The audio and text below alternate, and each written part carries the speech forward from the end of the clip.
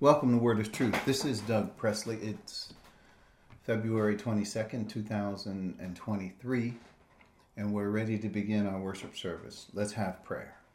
Thank you, Father, for this time we have this evening. We thank you for life, health, and strength.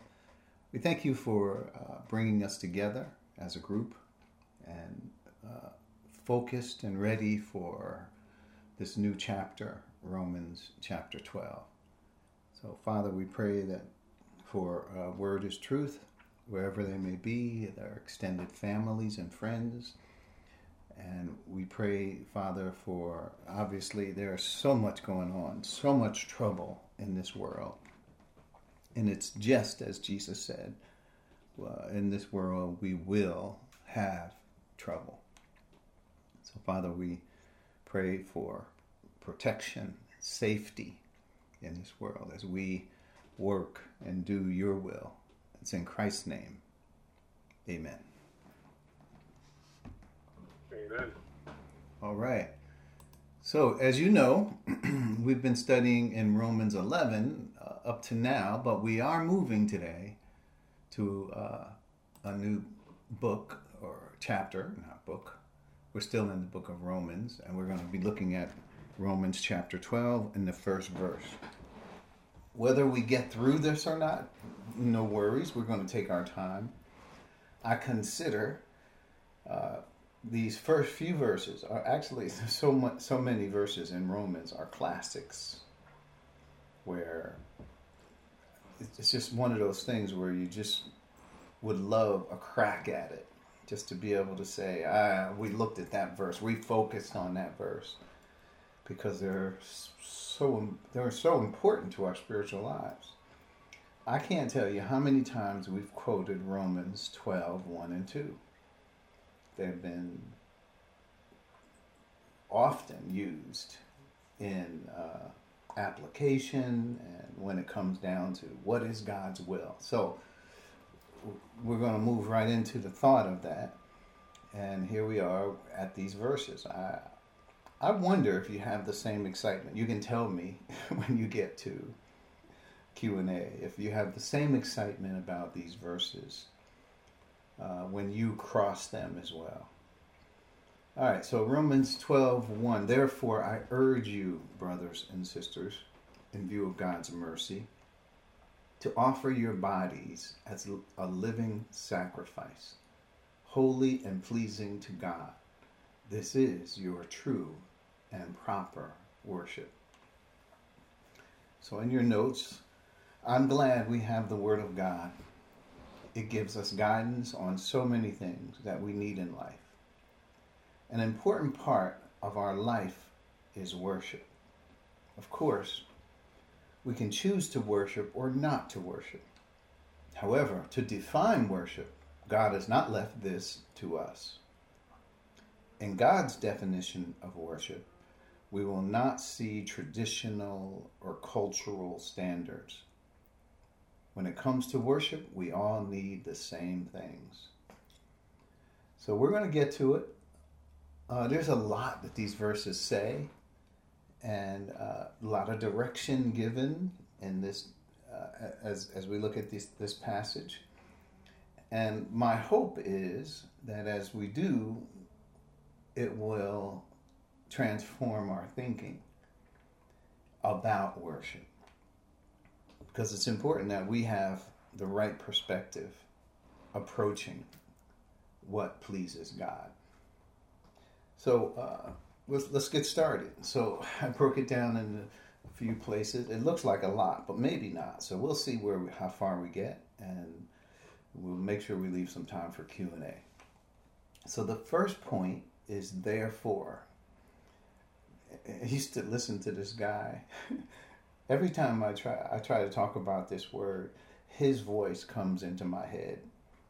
He used to say, if you see the word therefore, he used to preach, you need to ask yourself, what is it there for? That he would be preaching, but I still remember him saying that. What is it there for? Anyway, so we got a few points on the word therefore. Point A, in keeping with Paul's style, he draws us into the context. And that's the important part here. It's a connective word. And it's a conclusion that keeps on building and building and building on the context. So as we get to this point, don't look at it as, well, we're starting chapter 12, so we're going to just start a new topic. Not with the Apostle Paul. He is picking up from the context, and he's drawing us in to make sure that we're still listening. We're still there. It's like, sometimes when you're talking on the phone and it gets really quiet, you better make sure the line is still going, because the call could have dropped and you could just be talking into the air. So you got to have a context, and Paul's context is obviously chapter 11. And in saying that, there's a lot to think about from the previous chapter, which we have gone through. It took us quite a long time to get through it, and we enjoyed the things we saw there. I did, for sure. I learned a lot of things from Romans chapter 11. So therefore, we're going to look at some concluding thoughts, and we're going to add some new thoughts from what we just came through. So that's the first point. Point B, in light of that magnanimous and intricate wisdom detailed for us, what is our response to God? Because that is where the therefore turns. If you look at what he left us with in Romans chapter 11, where we were just praising God at the end because it was a doxology, magnifying the wisdom and majesty of God. And as we got to that point, because of how it all worked out, how God worked it out, his plans all seemed to dovetail into one another, and how he dealt with Israel and how he's dealing with the church and how it all works is just the wisdom of God, as we say. It is intricate. I mean, people have to come to knowledge of this. So we're not talking about salvation. We're talking about how God is dealing with his called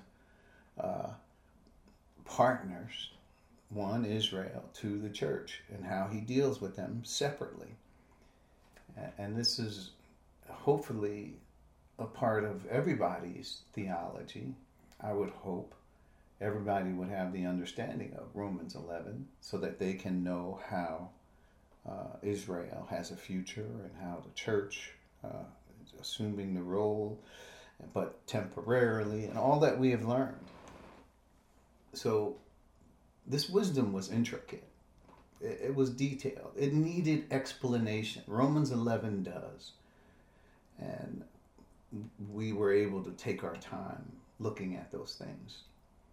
So point C, a proper response to God is first to know him.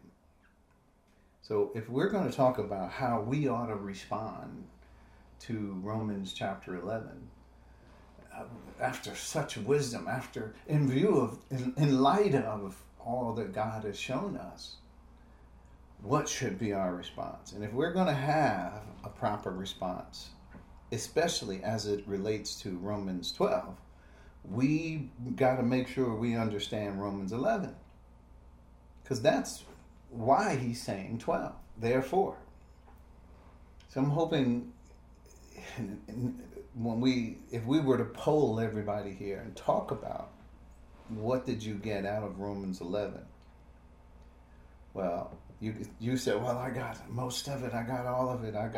You could say whatever you think. But if we talk about what we got out of Romans 11, our response will be limited by what we know and understand of the wisdom of God. Because our response depends on our knowledge of God.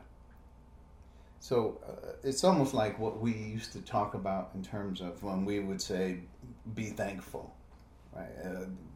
people or pray when we praise God. When we praise God and we're thankful to God, there really should be some substance behind the praise and the thankfulness. It's not God is not just into this pep rally or this whole thing where we just get together and just praise him. And if you ask someone, why are you praising him? And they say, well, I'm just praising him because he's worthy to be praised. It really, I'm not saying there's something wrong with doing that, but it seems like when I've read in the scriptures about how we reach that crescendo of praise, it's because we know something about God. We've learned some facet or some new thought of how he has opened up new vistas and ways of thinking in our lives. And as we stop and pause for a minute, we get to a point where we say, wow, God does want us to have that sort of repose, that time where we reflect on his goodness. And that's what we're doing here. But he's now directing our thoughts to worship. I think it's important that we do know him, that we know something about him. Even when it comes to salvation, we thank God for his priceless gift. We can meditate on that. For the gift of God takes us out of Adam and unites us to the person of Christ. And that's a new creation. All that's part of the gift of God for us in this age. So, point C, a proper response to God is first to know him. So we cannot respond to what we don't know. And there's a couple thoughts here. John 3:5, where Jesus tells Nicodemus, let's turn to it. So he says, very truly, I tell you, no one can enter the kingdom of God unless they are born of the water and the Spirit. So these are profound things. But even before that, what I probably should have said was John 3:3. Very truly, I tell you, no one can see the kingdom of God unless they are born again. So I would say Nicodemus did not come to meet Christ to talk about this subject. My thought is he would have thought in coming to Christ that he had probably a list of questions. And one of the things that he has to say is, Christ cuts him off. He says, he came at night, he says, Rabbi, he calls Jesus Rabbi. We know that you are a teacher who has come from God. For no one could perform the signs you are doing if God were not with him. So Christ is going to have to blow Nicodemus's mind here with this thought that he does not understand in all his professional religious understanding and terminologies and superior vocabulary and all the things that he knows about religion. He doesn't know God. That's surprising. So if anything, if Nicodemus walks away from this encounter with Jesus and he understands, the Holy Spirit penetrates his religious mind, he ought to stop and give thanks to God for leading him to this place. You might say, well, wow, he had to start all over. He was a Pharisee, he was a religious leader, he was this. Well, I can tell you what, he was lost. He was without hope in the world. And his encounter with Christ could have led him into salvation. Even if it led him into thinking in a different way, he has to thank God for it. So this is where we are. And we need to stop and make sure we recognize where we are, that we should thank God. But I'm saying just praise for the sake of praising has become a popular thing today. And I'm thinking we shouldn't be involved in just praising, just to be praising, just to get our adrenaline up, just to get excited about some concept that is really not based on some knowledge or wisdom that God has given us. So it doesn't trigger the proper response that God is looking for. And that's why therefore is there. So a couple of scriptures. We already looked at the John. Probably look at, I'm going to adjust my notes from, say, John 3 through 5. So you may want to adjust yours. And then Ephesians 4:12 is a good way of looking at it as well. Ephesians 4:12 says, God gave all this to equip God's people for works of service so that the body of Christ may be built up. So along the way of being built up is going to be a lot of moments where you've come to the knowledge of the truth. In those moments, in that time when you stop to celebrate God because of who he is and what he has shown you and the wisdom that he possesses and how he has enlightened you or something to that effect. And I told you before, and this is something interesting, that in the Old Testament, when God did something, and often they would build an altar and make a sacrifice to God. And that altar would be built by bricks. And then they would get a sacrifice, and usually a burnt offering to God. And this is more than just, well, okay, God told me to do this, so I'm doing it. It's about the praise, the worship that these people had in their hearts for God. It was their response. And you could read some places in the Old Testament where the writer is saying, and the place is there even to this day. Now, it doesn't mean to the day we're living in now, but to the day that the writer wrote that altar was still there as a memorial to God. And it's important that we have those types of moments as well. That we see that we have reached certain milestones in our life and that we can celebrate them. And then 1 Timothy 2:3-4 says, this is good and pleases God our Savior, who wants all men to be saved and to come to the full knowledge of the truth.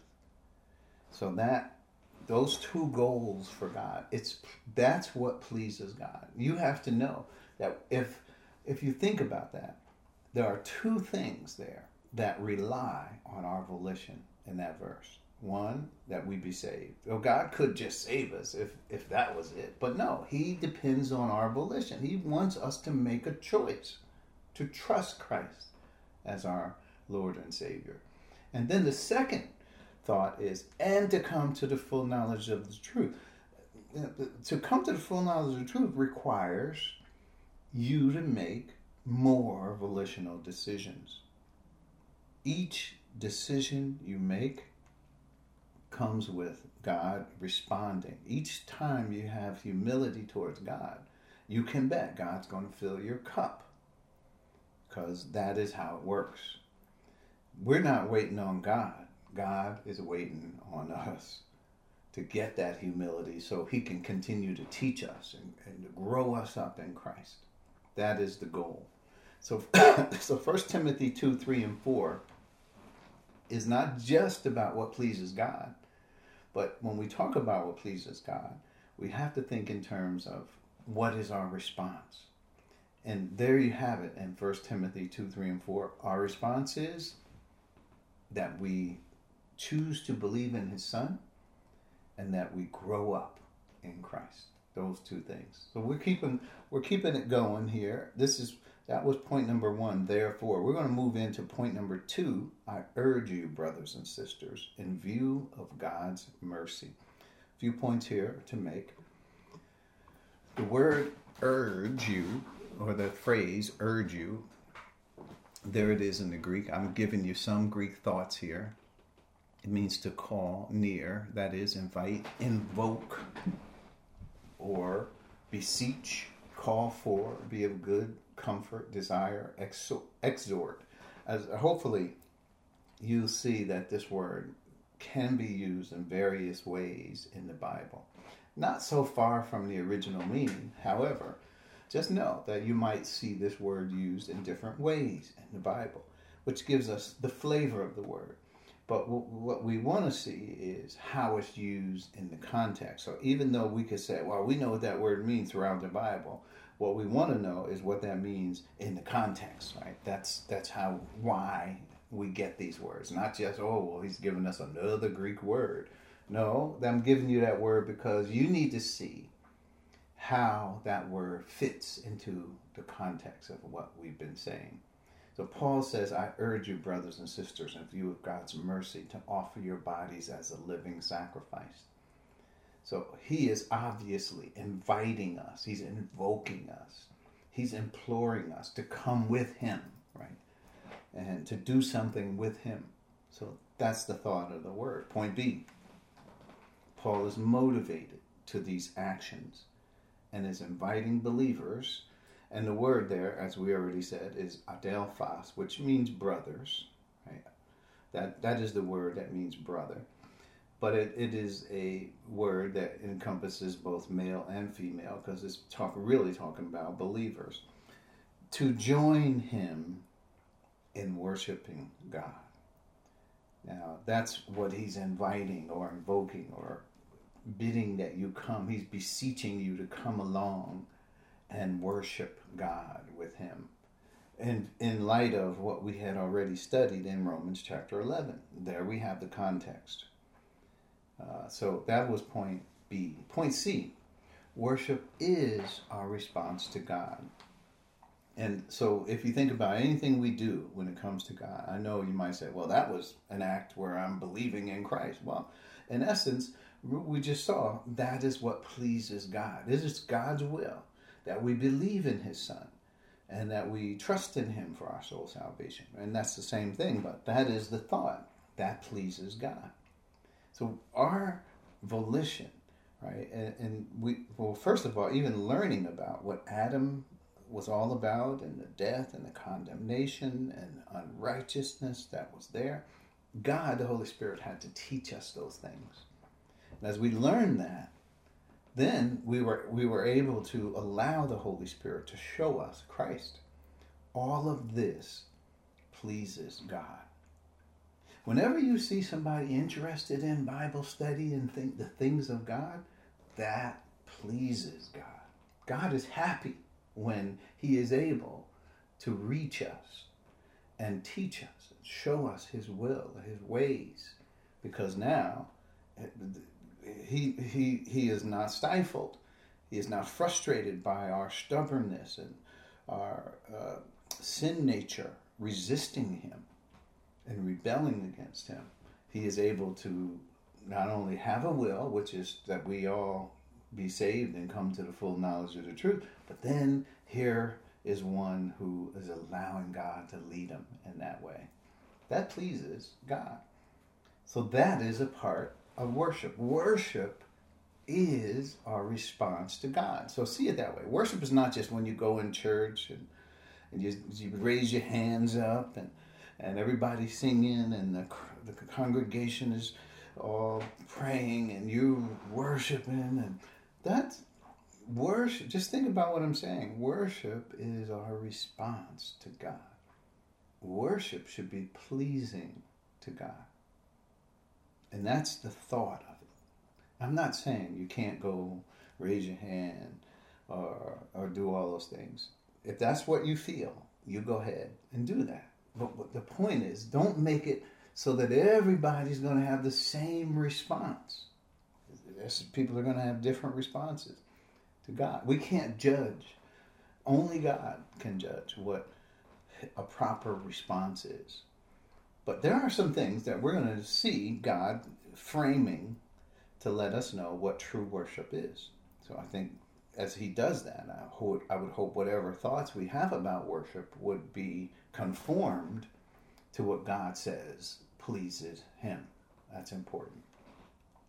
So worship is our response to God. Certainly, as we saw how divine orchestration was necessary for bringing many sons into glory.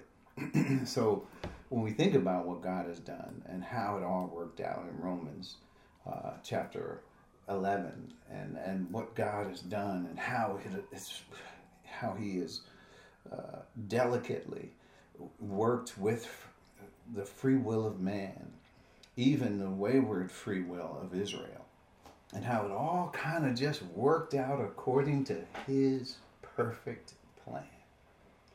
I just love that verse in Galatians 4. When the time had fully come, God sent His Son, born of a woman, born under the law, to redeem those under the law, that we might receive the full rights as sons. So all of that sort of just worked out. Now, in that verse, it didn't say, well, he came to His own, and His own did not receive Him. He was crucified by those Jews. It didn't go into all of that, but it all sort of worked out according to God's plan. That's the thought of it. And how they responded to God was not pleasing. However, God anticipated that. He already knew, and it worked out so that He would bring many sons. Now, He couldn't bring many sons into glory prior to Christ's coming.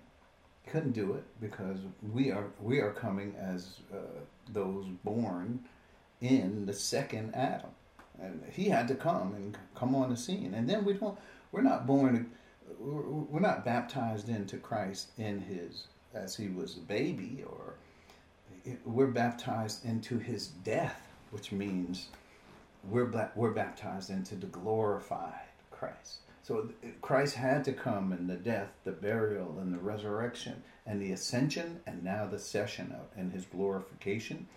And now, when we are identified with Christ, it is the glorified Christ that we're talking about.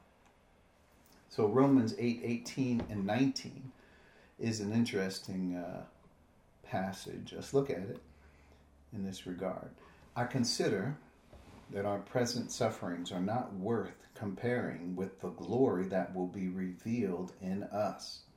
For the creation waits in eager expectation for the children of God to be revealed. So notice, the children of God to be revealed. That's God's.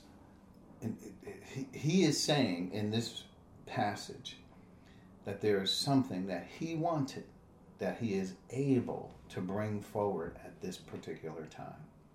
Now, it's not finished, because where we are is the beginning. I don't know about the beginning. It's 2,000 years in. But we are, wherever we are, beginning, middle, or ending point, but God is still calling out many sons in the glory. This is the plan. This is what's going on right now. And He can't wait until it's finished. And then He goes into a lot of other details, but they're all related to the fact that God is bringing many sons into glory.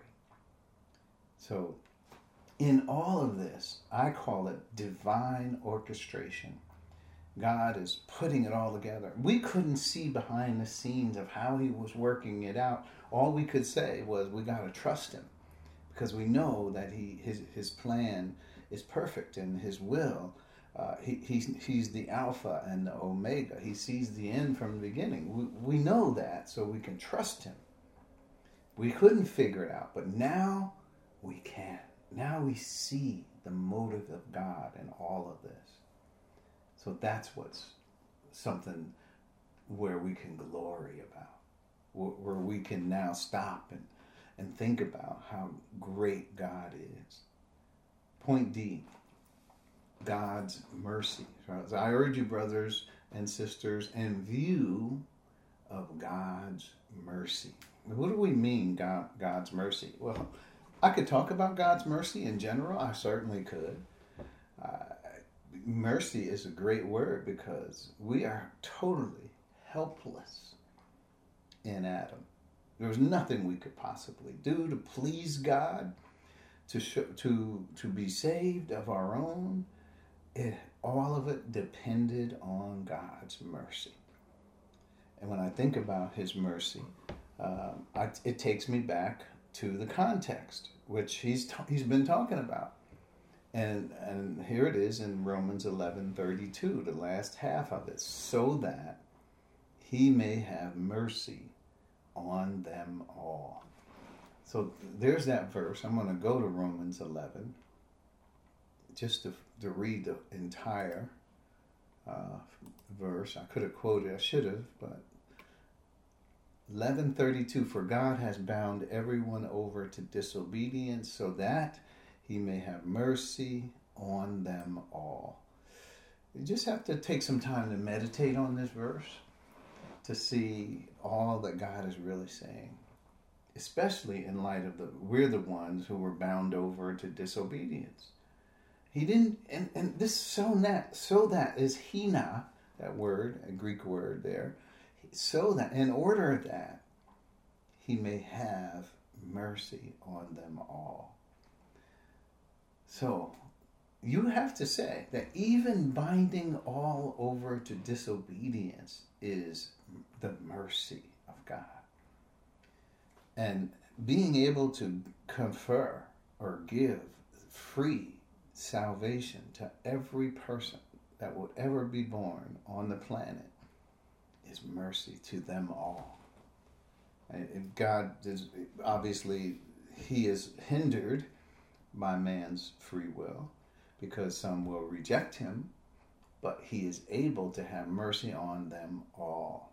He's ready. It's just that some will not accept mercy, but it is offered to them. For God to offer mercy to all of them, it is a legitimate offer. It is not like some would say, okay, well, Christ died for your sins, and the person says, I'll never believe that. You could say, yeah, well, your sins were not paid for then. That doesn't work that way. No, it's a legitimate offer that God has bound everyone over to disobedience so that, in order that he may have mercy on all of them. So, in view of God's mercy, that just for Paul to say that, it just brings the whole plan of salvation. But not just salvation. It is, who's he talking to? He's talking to us who are in Christ.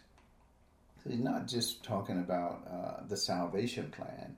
He's really focused on the entire plan to bring many sons into glory. So that's the thought. Let's keep going and let's see how far we get. We're getting there. So I urge you, brothers and sisters, in view of God's mercy, to offer your bodies as a living sacrifice. So knowing what God has done for us, this is point A, what can we do to honor him and his unique plan in which we are the focus? And I just threw in Philippians 2:8 here. So this is exactly where we talk about in view of God's mercy, right? It's in view of what he has done for us. What should be our response? And we said that depending on what our response is, it is pleasing to God or not pleasing to God. We'll get to it. But so now we understand the context. Now we know where we're coming from and what God has shown us in those verses about himself. What can we do to honor him and his unique plan, in which we are the focus? Philippians 2:8, how did Christ handle it? And being found in appearance as a man, he humbled himself and became obedient to death, even death on a cross.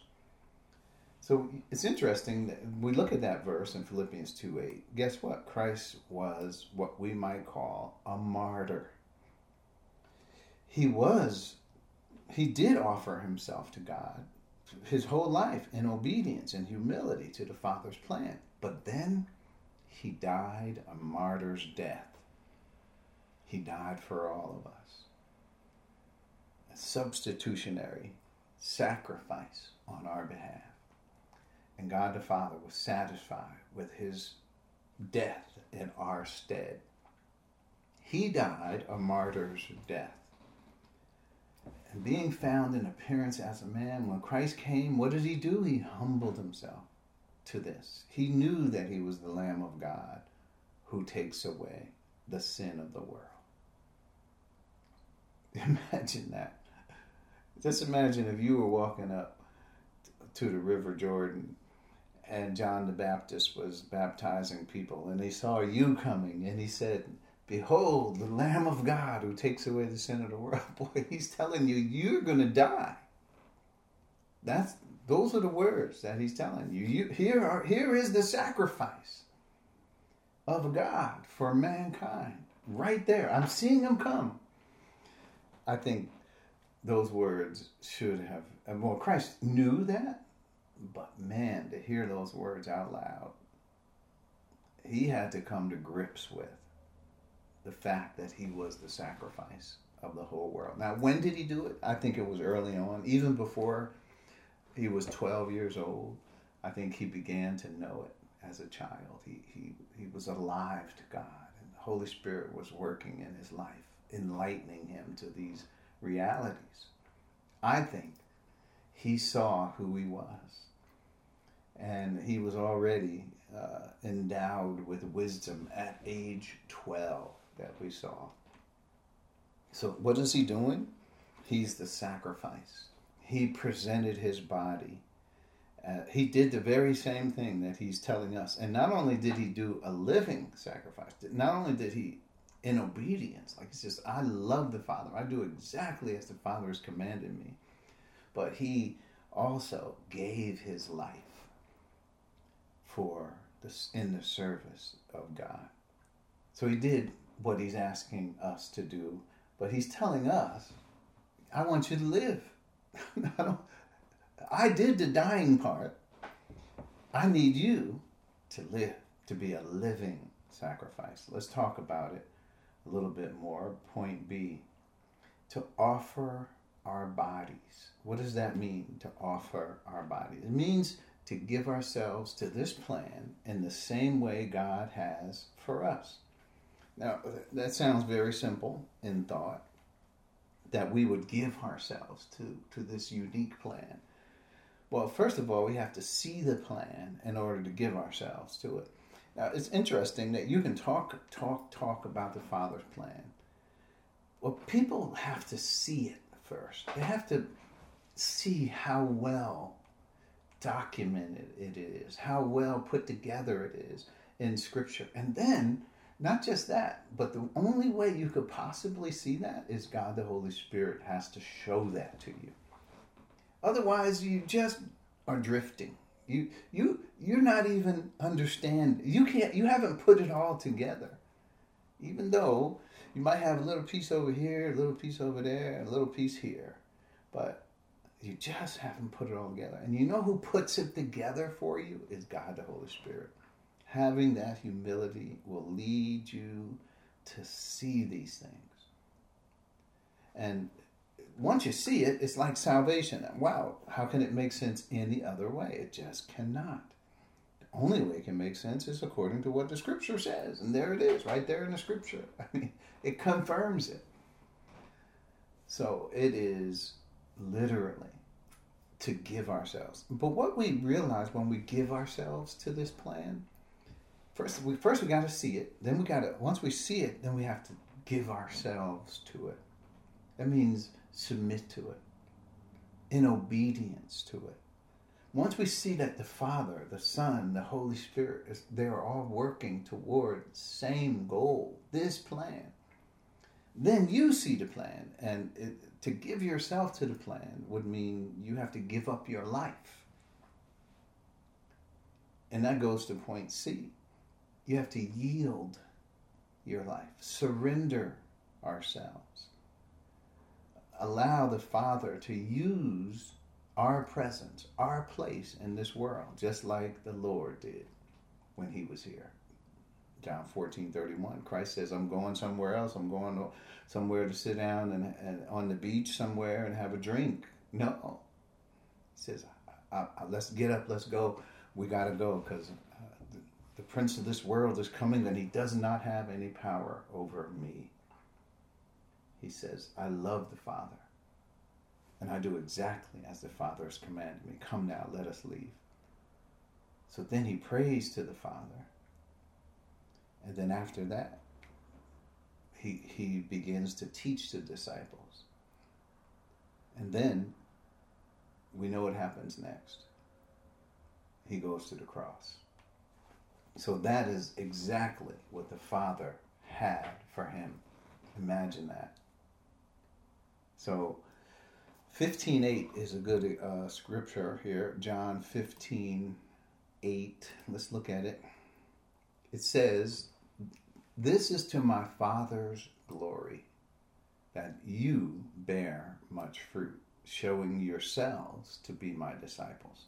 So it's not just Christ in the world doing what he knew the Father wanted him to do, but once you see that each one of the members of the Trinity gave of themselves fully, they fully sacrificed everything for the sake of this plan. In view of this, God is asking you now to offer yourself in the same way you see them offering themselves. It is to allow God to use this space in time in you. It's the Christ in you, the hope of glory, right? This is that he would manifest, that he would walk in you. That for Christ to allow the Father to walk in him in this manner, now we allow Christ to walk in us. It is a volitional choice. Even though he is in us, it is our choice to surrender, to yield to him, to surrender to his lordship in our lives and allow him to direct our lives. So there it is, right? The Father, Christ gave up his life to the Father. He says, this is exactly, the Father was here reconciling the world to himself in Christ, not counting people's sins against them. The Father was here in Christ, in that space in time where Christ submitted to the Father and allowed the Father to indwell him and to work. He says, Philip says, "Show us the Father." He says, "Philip, don't you know me? Haven't I been with you so long? Anyone who knows me knows the Father. How can you say, show us the Father?" Basically, you're talking to him right now. How could you say that when you're talking to the Father? And yet, the fact was that Jesus, everything he said, yielded to the Father. So here in 14:24, he says, "Anyone who does not love me will not obey my teaching." So look, these words you hear are not my own. They belong to the Father who sent me. So Christ took a backseat to the Father. Christ allowed the Father to exercise his plan in him in the same way. That is how we yield, surrender ourselves to allow the Father to use our presence, our place in this world, just like Christ did. It is to the Father's glory that you bear much fruit. We're going to stop here. I see our time. And we'll continue with this thought next week. But we just have a little bit more to go. And we'll continue with this thought on next week as we meet next Wednesday, God willing. But we're going to stop. And I did promise that we would have some time where we can do some Q&A. Or just hear your thoughts. That's what Q&A is. So we'll stop at this point, and the floor is open.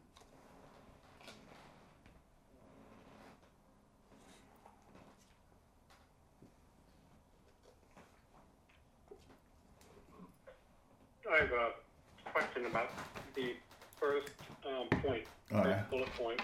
Hang on, let me turn on the speaker. I didn't have a chance to... Oh, go ahead. I got you on speaker now. Go ahead. Okay. I didn't have a chance to update my notes until later. What was the verse that you referred to? Was that John 3, verses 3 to 5? Yes. What I I put John 3:5, but really, when I kind of talked about it, I talked about it all the way from 3:5, 3 through 5. Yeah, I was just making the point. Okay. Yeah, that it might be good Yeah. to have that in the notes. Yeah, I updated my notes. So, yeah. All right. Also had a general thought, just because I've reflected on this before, not too long, don't worry. And I mean that because it was not necessarily in regard to the Father's plan directly, but in regard to how Paul was living his life.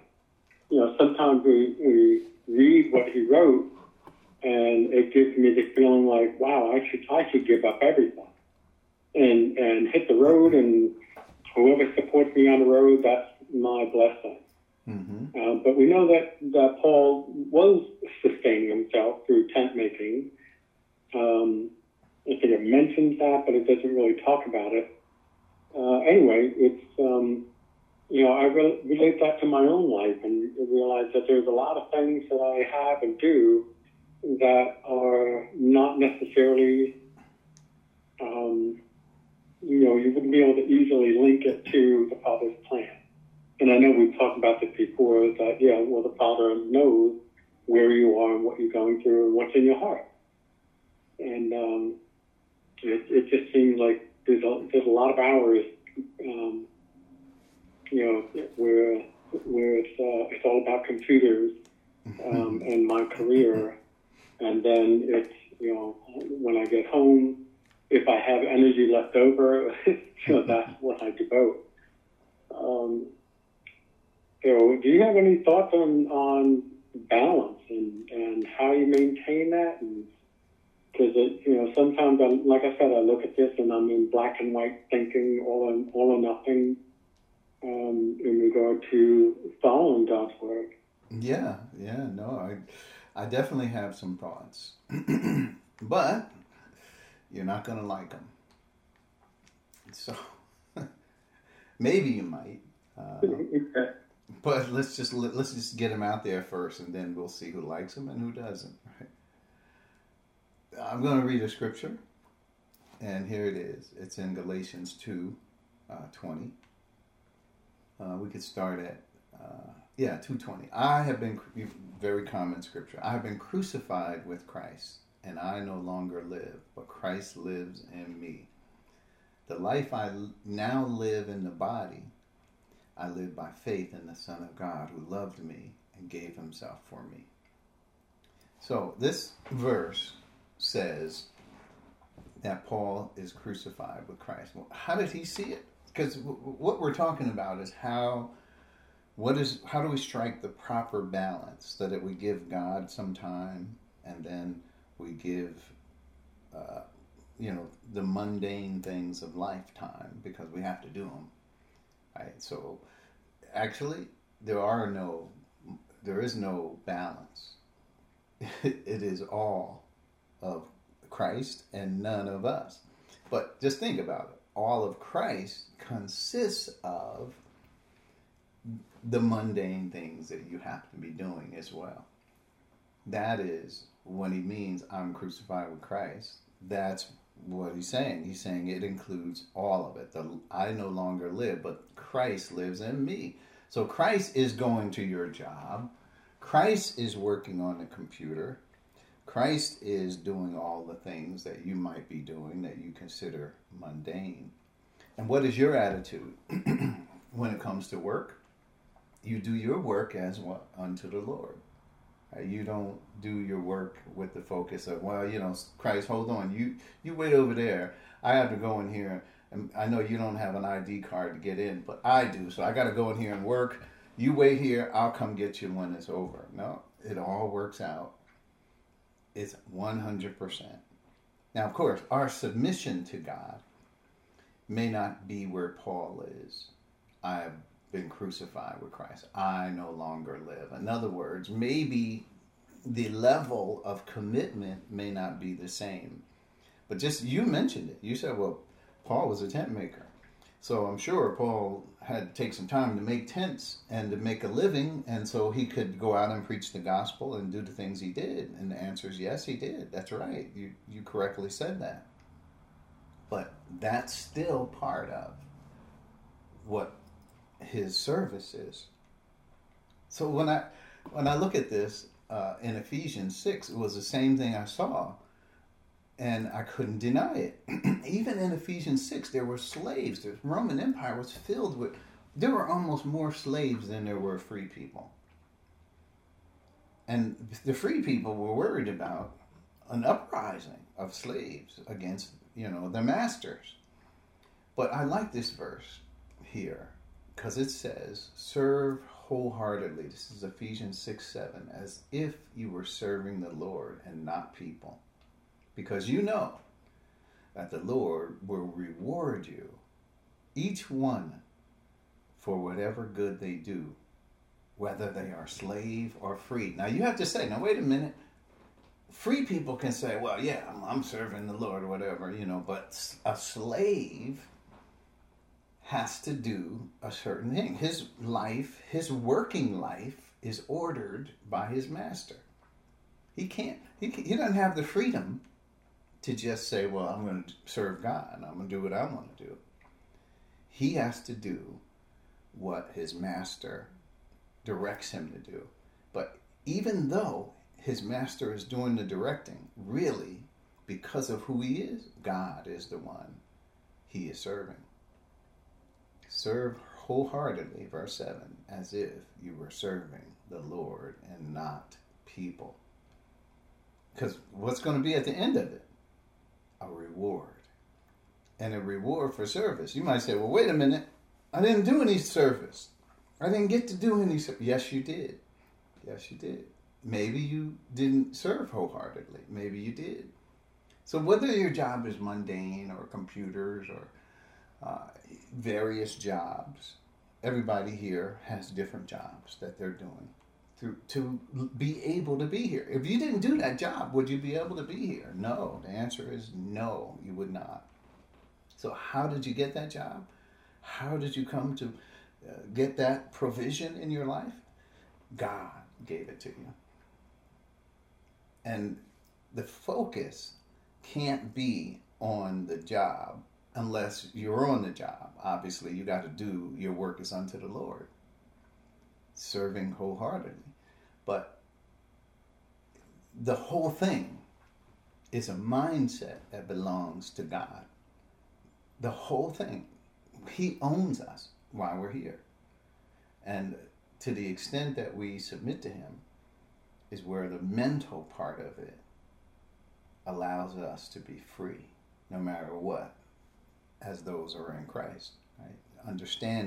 The understanding of that grows in us until we can say, like the Apostle Paul, I'm crucified with Christ, and I no longer live. So that meant Christ was building the tents. Christ was doing all the things, right, that Paul was doing in those times to support his life so that he could be here, so that Christ could live in him.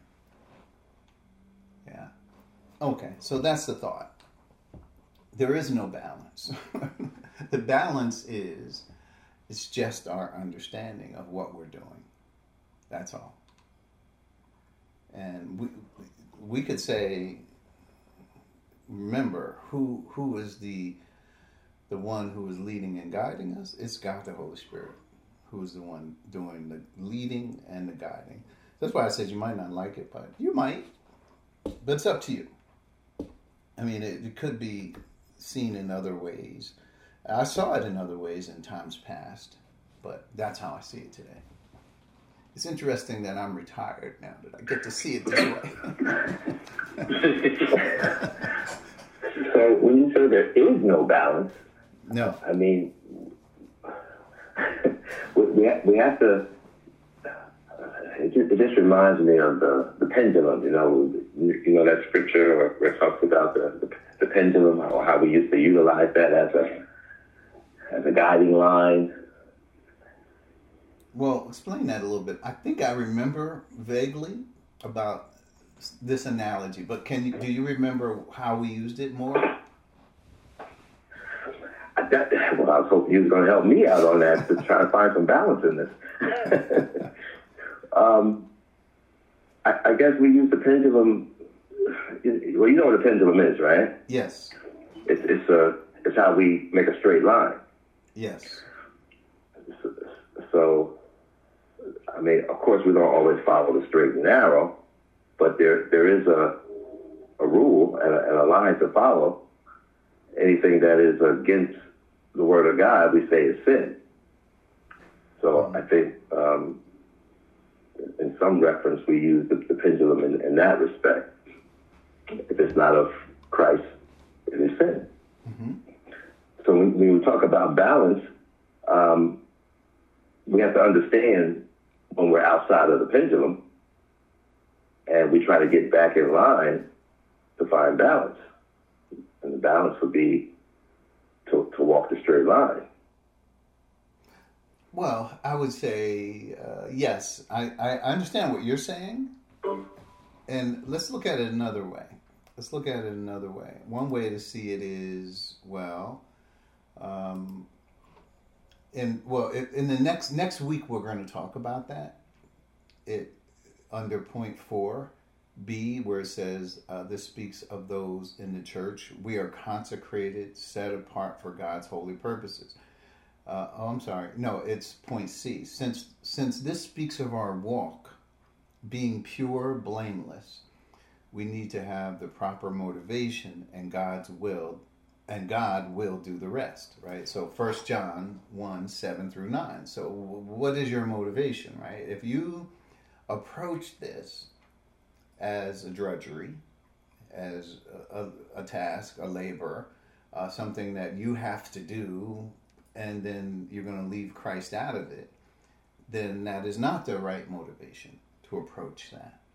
The right motivation to approach that is that God put us here, every one of us. Remember, Paul says, God separated me from my mother's womb, and here I am. We talked about that on Sunday. Where we are in life is where God put us. And where we are is where God expects us to grow. Wherever he plants us, that's where we grow. And that's the thought of it. He has people, believers, that is, in every walk of life. Wherever we are in life, that's where God put us. Now, would we say to God, hey, God, I don't like where you put me.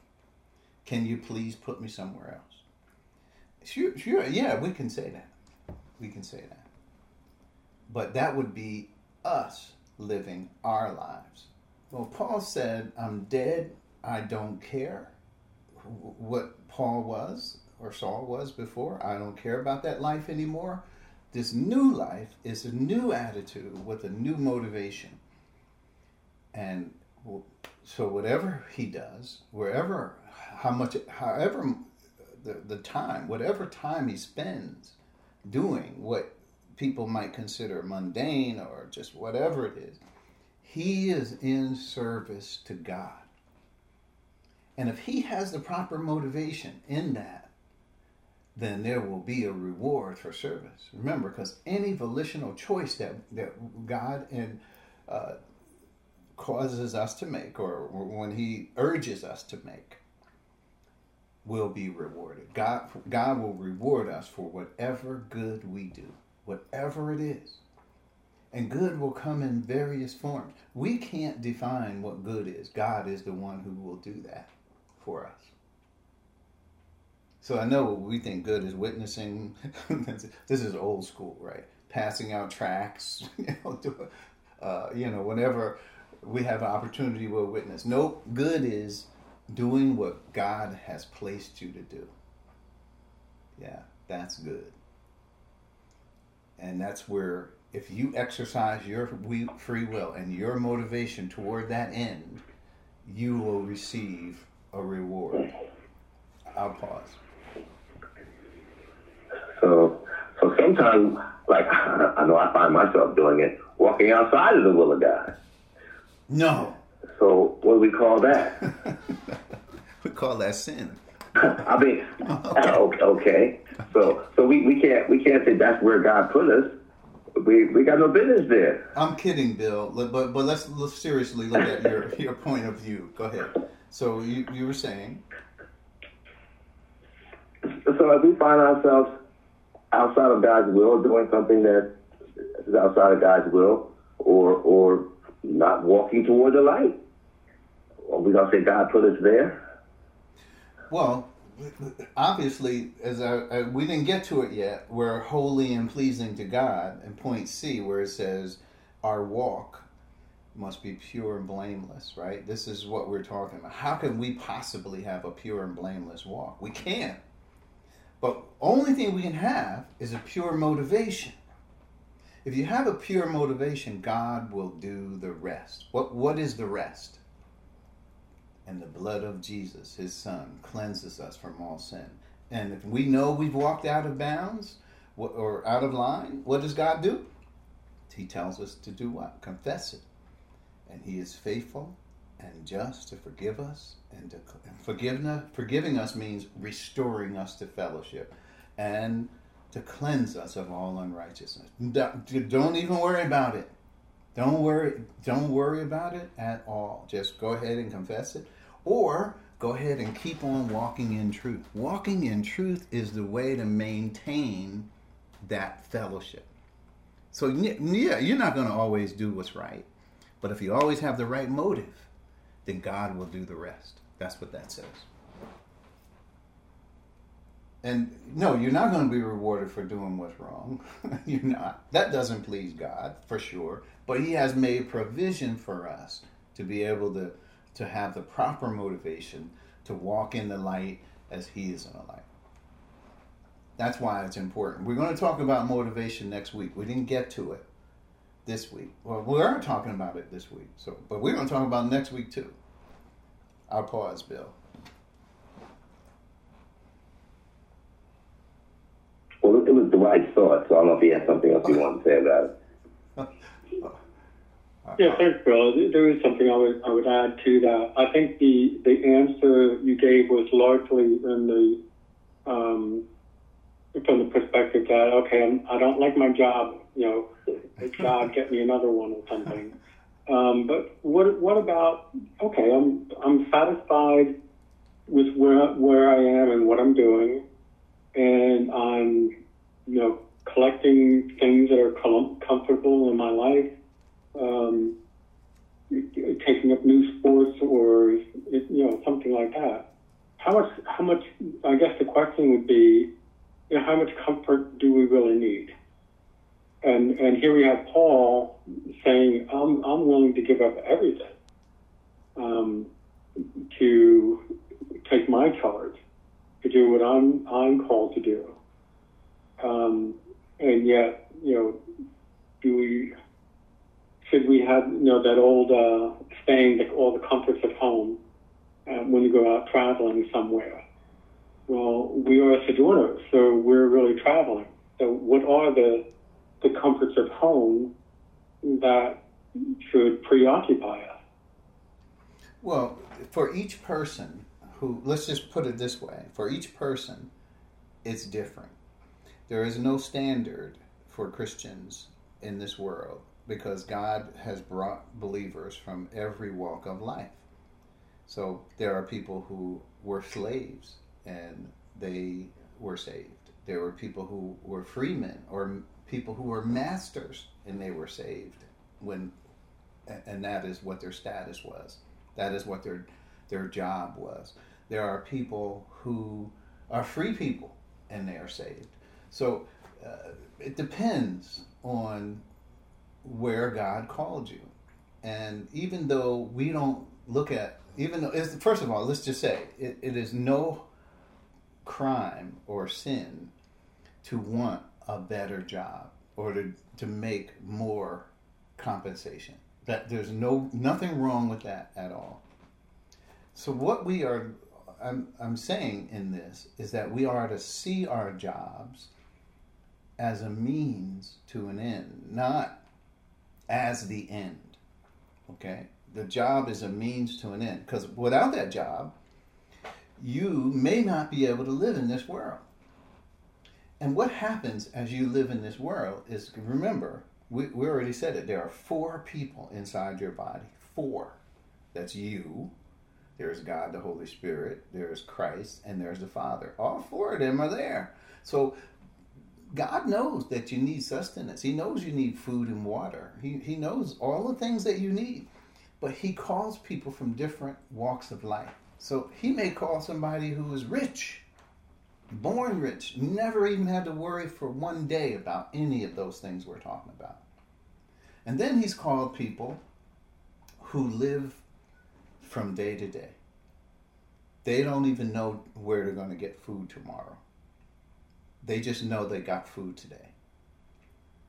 So from the spectrum of that and what our expectations are when we think about that is varied. We can't say that there is one standard that fits all believers. But God needs to call believers from all walks of life because he needs to reach people from all walks of life. And so he reaches people in every race, every tongue, every people, so that he has people for his glory. He is bringing many sons into glory. He says, don't worry about it. You may be the Lord's slave, but you are in Christ. You belong to Christ. Or you may be rich, but be careful that you don't lose your own soul, because rich people think that being their blessing is by their own means, so they won't come to Christ and think they need salvation. So there's all kinds of ways when you think about it. We only live in this world for a short time. And God is asking that we serve him while we're here. That's all he's asking us. That we give of ourselves as living sacrifices for him to use our bodies. Offer your bodies as living sacrifice. Well, what's in your body? 4 people. The Father, Son, Holy Spirit, and you. So those are the ways. Think about it. We could develop it more as we talk about it. There are other scriptures that talk about how we ought to work and what we should be doing. Paul says we should be busy. Make sure, don't be idle. Keep busy. All these things are important, and he's showing you from the different walks of life. And he was saying where the church was at that time, but there were rich people who were called, but they had to be busy in another way. Look, Christ tells the example of the landowner who goes out and he hires workers for the land. He hired some in the morning, some at noon, and some at the end of the day. Well, we're only focused on the workers, but what about the landowner? Right? He was saved in that analogy. And when they pushed back on him, he gave that. Well, Jesus is not saying saved or lost, but people could be in that capacity who are hired, and that's their job. They should do it as unto the Lord. Same way for us. Serve wholeheartedly. Do it as unto the Lord. Whatever is our job while we're here in this world. And then that allows God to be able to use you in this world. So we don't know, the extent of what we will know when we get to the judgment seat of Christ, because he says he will reward us for the things done while in the body. But just remember, in this world, you will have trouble. So it's going to be persecution. Oh, there's a lot that we could bring into this and kind of weave it in, but it's just a thought. Just a thought. I'm throwing it out there. And no, thanks. Good comment. Yeah. I think we're close to the end. We are. I was just looking at that. I was coming to the end of my thoughts. Other thoughts before we close, or shall we close? Well, we could revisit this some more another time, but there are some thoughts for. We're getting to it more. Serving to offer your bodies as a living sacrifice. We're going to stop now. We'll pick up next week, God willing. Let's bow our heads and we'll close. Thank you, Father, for this time we've had. We thank you for the text that is before us that tells us what true worship is and what pleases you. And so, Father, we want to please you. We want to do your will. We want to focus our attention on you, Father, as we are in this world. Whatever we do, whatever our job is, whatever it happens to be, we thank you for providing for us in this world. We thank you for those who have come. All this we ask in Christ's name. Amen. Amen. Amen.